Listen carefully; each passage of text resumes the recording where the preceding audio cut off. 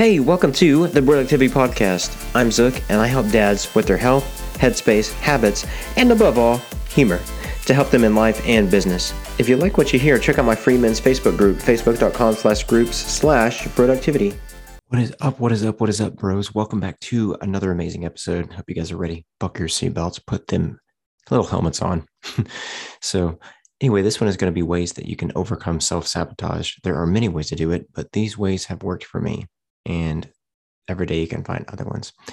But you want to identify those sabotaging thoughts or behaviors. And what I mean by that is you want to understand the difference between healthy and unhealthy thoughts or thinking patterns. You want to acknowledge those sabotaging thoughts or behaviors. So just let them understand. And notice I said them.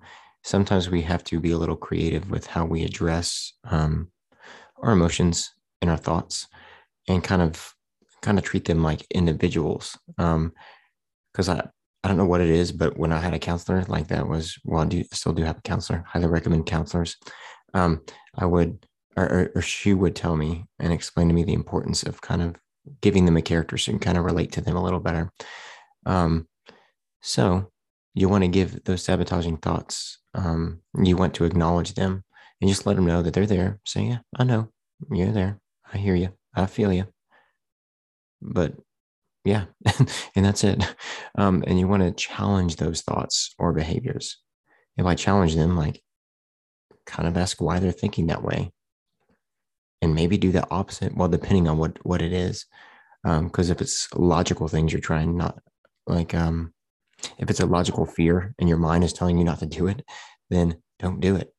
But if it's something like stage fright or probably holding a friend accountable or something like that, in a loving way, just, tell those negative thoughts, just that will say that you're not good enough. You're never going to be good enough friend or family member, spouse, whatever.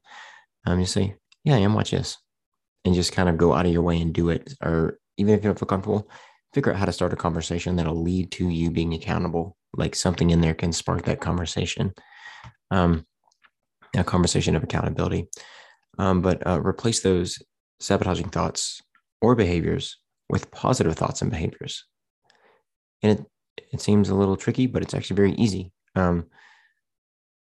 Sometimes in certain places and even around certain people, there are certain things in those areas that we go to, or certain people we're around that kind of let our own personal triggers go off. And the triggers are things that will upset us and kind of help us fall back into our self-sabotaging thoughts. So just be careful of who you spend your time around and the environments you're in.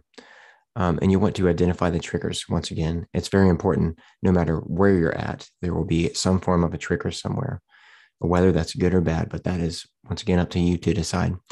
And set realistic goals on ways or things you can do to start being more positive.